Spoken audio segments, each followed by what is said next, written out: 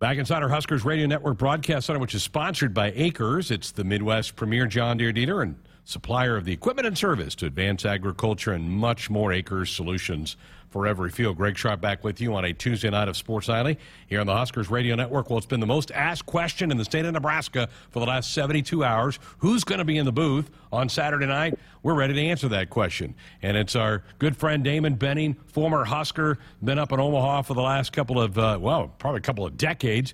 Damon, I'm excited about this. How are you doing? I am. I'm really excited. I love the opportunity. You've been such a good professional and ambassador on the network. I am totally pumped to be able to work with you and finally get to be, kind of root for the home team for once. All right, it's a different kind of broadcast than I'm used to, but I'm looking forward to learning from you, and I'm excited to represent the state. Damon, there's always something special about being able to call games for your alma mater, right? I mean, this place has to have meant so much to you in your life. You played here, you grew up here, rooting for the N. That's got to make this extra special for you. Yeah, there's no question. I love Nebraska. It's sometimes I debate with my family who comes first, but ultimately I think begrudgingly I wind up on family, but it's close.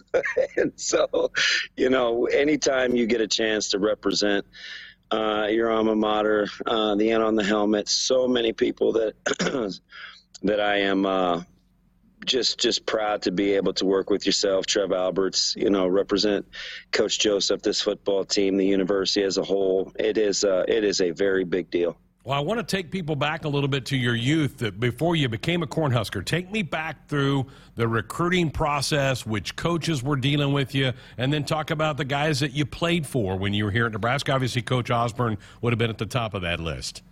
Yeah, he was. The primary recruiter was Dan Young, and the late great Dan Young and Coach Solich. And I remember, I was one of those guys, I was pretty hard-headed, Greg. I know you got a hard time believing that, just kidding. But, I held out. I wanted to play baseball. I was a baseball guy. And I remember when Coach Osborne first made the offer, we'd just gotten done losing to Creighton Prep. We were both undefeated at the time. We were 4-0. They were 4-0. They went on to make a run at a state championship. I think we finished 5-4 that year. So just getting into the meat of our schedule. And it was a big time class. You didn't really know it at the time, but that 1992 class had, Tommy Frazier, Mike Minner, Jeff Ogard, Chris Dishman, John Hess. I mean, it was a star-studded class, and just to be a part of something like that you don't even really realize real time was a big deal. And I remember the funny thing about it, Greg, is I was holding out. Baseball's in the spring, football is in the fall, obviously, and it got to be around December, and Coach Osborne reminding me that the scholarship class was filling up, and they felt like they had a pretty good class coming in, and that I needed to kind of hurry this thing along. And, I was talking to Iowa State at the time, Colorado, Illinois was the only other place that I had taken a visit to up to that point. I'd been to Champaign.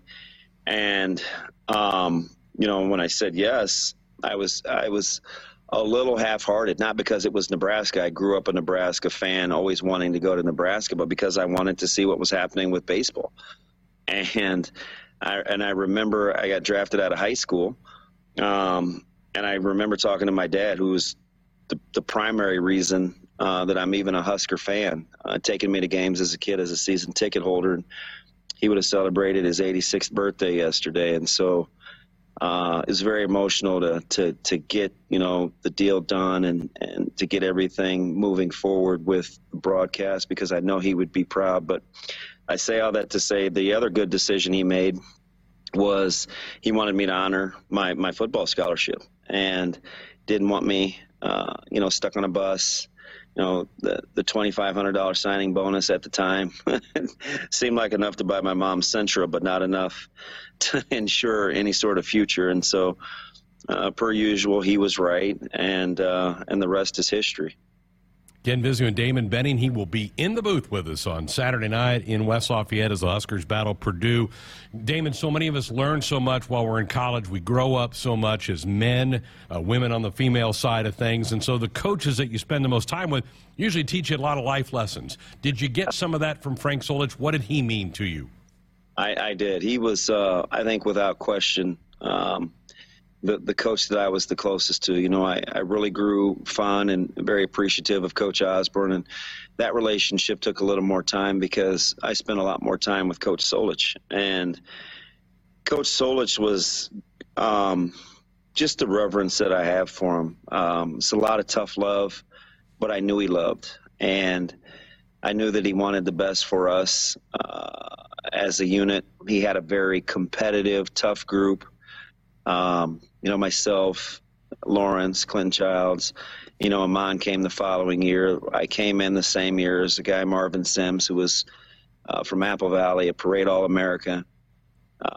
We eventually recruited, you know, D'Angelo Evans. I mean, just the standard that he set in terms of being competitive and how to attack life. You know, I remember I'd never been kicked out of a drill before, and he forcefully removed me from a drill and told me that he had my best interest at heart, because if I was going to practice like that, I was only going to lead to getting myself hurt. So, you know, he just had a way with words. And to this day, somebody that I have a tremendous amount of reverence and respect for. And, you know, my first couple of years where I had Coach Samuel and Coach Steele on the defensive side kind of investing in me because they were so heavily involved in special teams, which is kind of how I had to make a living, you know, a couple of years, you know, battling through, you know, trying to become a starter. Just a handful of the guys that played a real integral role. And, you know, I'd be remiss not to mention Chris Bubach, who wasn't on the official football staff, but was part of the FCA group that really kind of invested in me after I got off to a little bit of a rocky start my first couple of years on campus. So a lot of fond memories of folks that have invested in, for some, still continue to invest in me to this day. Well, Damon, let's fast forward to the present. This has obviously been an interesting season for the Huskers, and Mickey Joseph now has the reins of this program. What have you seen, and just a little bit of snapshot of your thoughts about Coach Joseph? Yeah, you know, he's a guy that I have a tremendous amount of respect for. We're very good friends off the field, so that's helped. He's recruited a couple of my guys out of high school. He coached at a high school that I came from, coaching in Omaha North, so very familiar with him there. And, you know, he's obviously played an integral role in recruiting some folks in my household. So the couple of things that I like about Coach Joseph are, number one, clarity of message. He is very forthcoming in what his expectation levels are and what he wants from you. And I think the kids embrace that. Deep down, we all want to be led. And I think that's all of us, regardless of what our jobs want. We want clarity of message and direction, and he is very good at that. And the other thing, Greg, is he's so competitive. You know, he's never been the favorite. He's always been the underdog, even coming out of Marrero. You know, he was either too small or going to have to move positions. He's coached on so many different levels with so many different kinds of athletes that he's never been given anything. And I think it's his competitiveness that he's kind of instilled in these guys to just fight. It's not always going to be rainbows and butterflies, but, man, does he love to compete. And I think he's done a really good job instilling some much-needed confidence in this football team. Very good. Well, Damon, I'm excited. Can't wait to be up in the booth with you Saturday night, and looking forward to talking more football with you. Damon, folks, will be on Husker Game Day with Ben starting at 2:30 Saturday afternoon. They'll get into a lot of nuts and bolts talk. But, Damon, so excited and happy for you. Looking forward to seeing you later in the week. Yeah, it's an honor and a privilege. I'm excited to get a chance to work with you, a voice that I've listened to for a long time, and I can't wait. There he is, folks, Damon Benning. He'll be in the booth with me on Saturday and for the rest of this football season. Excited for that new voice to be joining our network broadcast.